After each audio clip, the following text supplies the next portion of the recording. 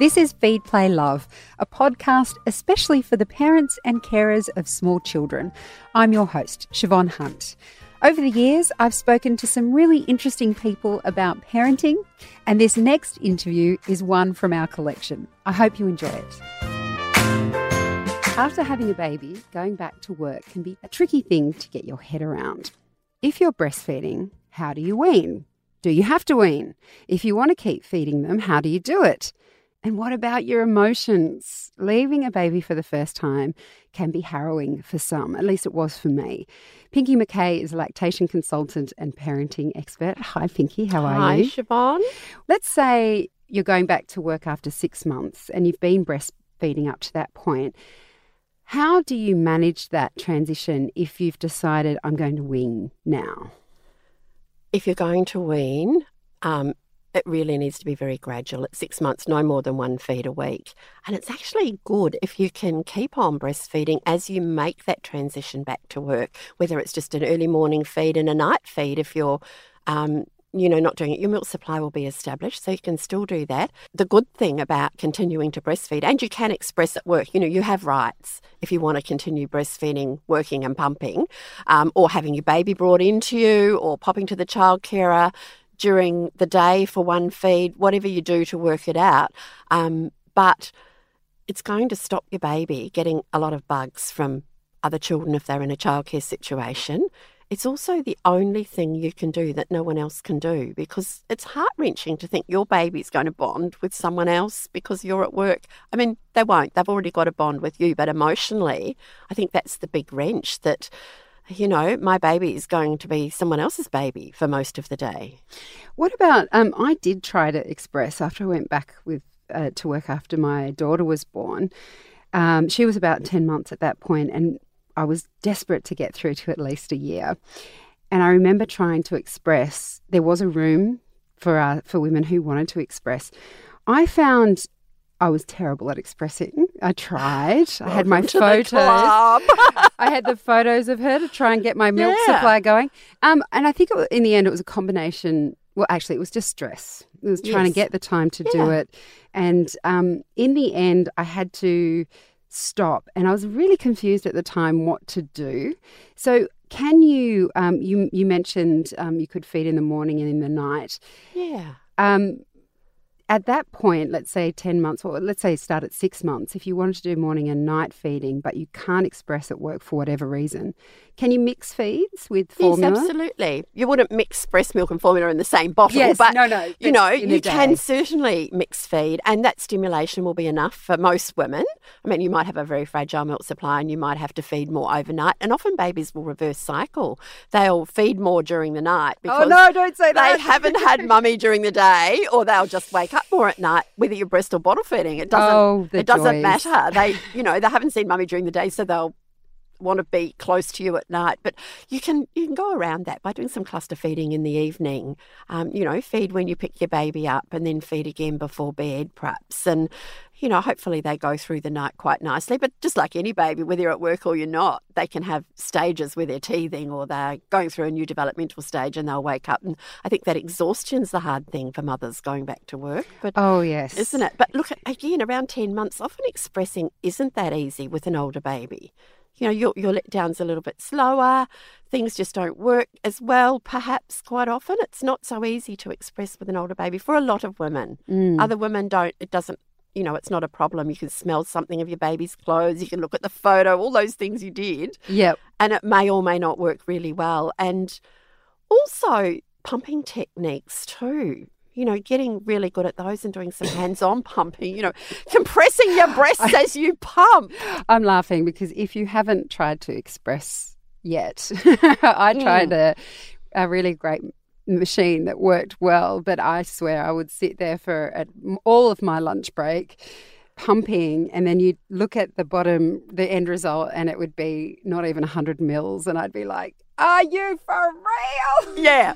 Yes. And in the end, it was just like, this is too hard, because it can get, that's something that I wouldn't mind talking about, is when you have the desire to breastfeed and you, for whatever reason, it doesn't work out in terms of going back to work or something might happen and then you can't feed anymore, women can experience a lot of stress over that, like trying really hard to make it work. Totally. There's a grief response, but there's also a hormonal withdrawal, as you wean, and it can be a gradual weaning, it can be a fairly sudden weaning, and you have this hormonal withdrawal, and it's a different kind. It's a type of weaning depression.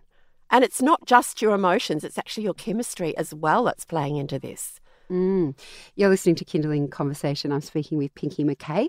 She's a lactation consultant and parenting expert. And we're talking about that transition back to work, if you're breastfeeding, how you might wean your baby. So Pinky's advice is if you're weaning, to do it gradually and give yourself time. If you want to keep feeding, however, you can express at work, talk to your workplace about your rights, make sure there's a space for you. I was told to do it in a disabled toilet once, which was just... I hear this. And I think women who are lawyers, there's nowhere in the court system for a private room. How hard is it to find a private room with a... an electrical outlet and a comfortable chair? It's not a lot that these women want, and perhaps a fridge. Yes. So that you can put your milk in and store it. But even then you can use a cold pack. Your milk will be safe in the cold pack till you get home if you've got a freezer bag. It will actually be okay. Breast milk's pretty hardy. And then on the weekends or the days off, you can just feed as normal. You don't have to express during that time. And that'll often bring your supply up a little bit better too, or maintain it. So the other thing we were speaking about was how when you wean, it can be quite an emotional experience for a mother, but also going back to work can be really hard. For whoever's been, this can we are talking about breastfeeding here. I don't mean to exclude the dads who have been at home and then go back to work. But that first initial phase of going back to work, for me at least, was a huge psychological shift, because by that point I had felt like my daughter we were symbiotic. She was like an extra limb. Yes. And then she was with my mum, so... Again, member of my best family. Option. Yeah, so it was great. But still, it took a while to adjust, walking around work thinking it was great on one level. I got to speak to adults all day, got to have a coffee, all those sort of great things. But there was a psychological shift. Do you have any advice for women on how you can manage that transition back? Being really kind to yourself. And if the person minding your baby, I minded my grandbabies one day a week. I had two of them, they were cousins, and I had two of them. I didn't do any, and then I had three when the next one came along. I didn't do anything but look after those children. But I would send a little video of the kids or a little photo of them doing something, these babies, or, if a baby was sleeping, I'd send a little text with a photo. And that can be really reassuring to that mum who's, 7 or 8 month old baby that's spending a day with grandma. And that's all they were doing. My daughter was working, lecturing at uni or tutoring at uni. She's a psychologist. That was a job that she could do for one day. And my daughter-in-law was doing some extra study. She's a teacher. And so they organised it both on the same day. So I had their children and it was beautiful. And I would wear the baby in a carrier, all that sort of thing. Baby was fine. But the mothers do have that, and you're tuned in, but your brain's tuned into that baby. You have these, this chemistry that makes you, they call it the motherhood mindset or maternal preoccupation. You are there and you're hypervigilant about your children, your babies, and you haven't come back yet in that first year to being you. And I think being really kind to yourself and allowing yourself that, and you'll talk to your friends at work about your baby and they probably haven't even got children, but it's okay. Yeah, their eyes glaze over, although my colleagues don't have a choice because they work at a kids radio station. That's right. So I can talk about them till the cows come home, which is great. And making the changes gradually, if you know you're going back to work in, however long, about a month before, start leaving your baby for a couple, perhaps an hour first up. If you're going into childcare, take them to childcare to play and you get to know some of the carers and, see if there's one that your baby can attach to. It's not a bad thing, or a nanny or a family daycare, whatever it is. The best situation is that child bonds with the other person. that's going to be really hard for you, but it's also giving you that confidence that your baby's going to be okay.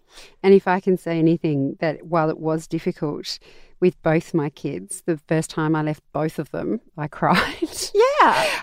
I think the second time I was getting a coffee at the barista around the corner and I was leaving my son at home with someone. And she said, how are you? And I went, I'm fine. And I just cried. And I thought, how ridiculous. This is my second child. But it gets better. You've still got that bond with each child. Yeah. And it gets better and you understand that there's a village there for a reason and you'll make it through. So but there's your logical mind and then there's the chemistry and then there's the emotions. And I guess just understanding that you know, it isn't that you're unique or you're being a suki lala or anything else. It's, you know, you're a connected mother. And that bond, it's a good sign because that bond shows that you've given that child that bonding experience. They're connected to you. You're connected to them. That's emotionally really good. And find a friend you can text or maybe go and have a little cry to at work, or even just a friend who's not at work. I found that really helpful. Just someone who understood. It's a bit hard at the beginning. Yeah, and they won't dismiss you. Mm. I actually have a beautiful audio program about balancing baby and business, and I've interviewed people who have, like, mums who've gone back to work, mums who run a business from home, and a beautiful early childhood teacher. She lectures at TAFE about early childhood. She went around. Her job previously was inspecting childcare centres. So she's got the goss on what to ask for, what to look for. It's all there. Brilliant. Thanks, Pinky. Feed, Play, Love is a babyology podcast produced and presented by me, Siobhan Hunt. I'd love to hear from you, so if you'd like to get in touch, email me at feedplaylove@theparentbrand.com.au. See you next time.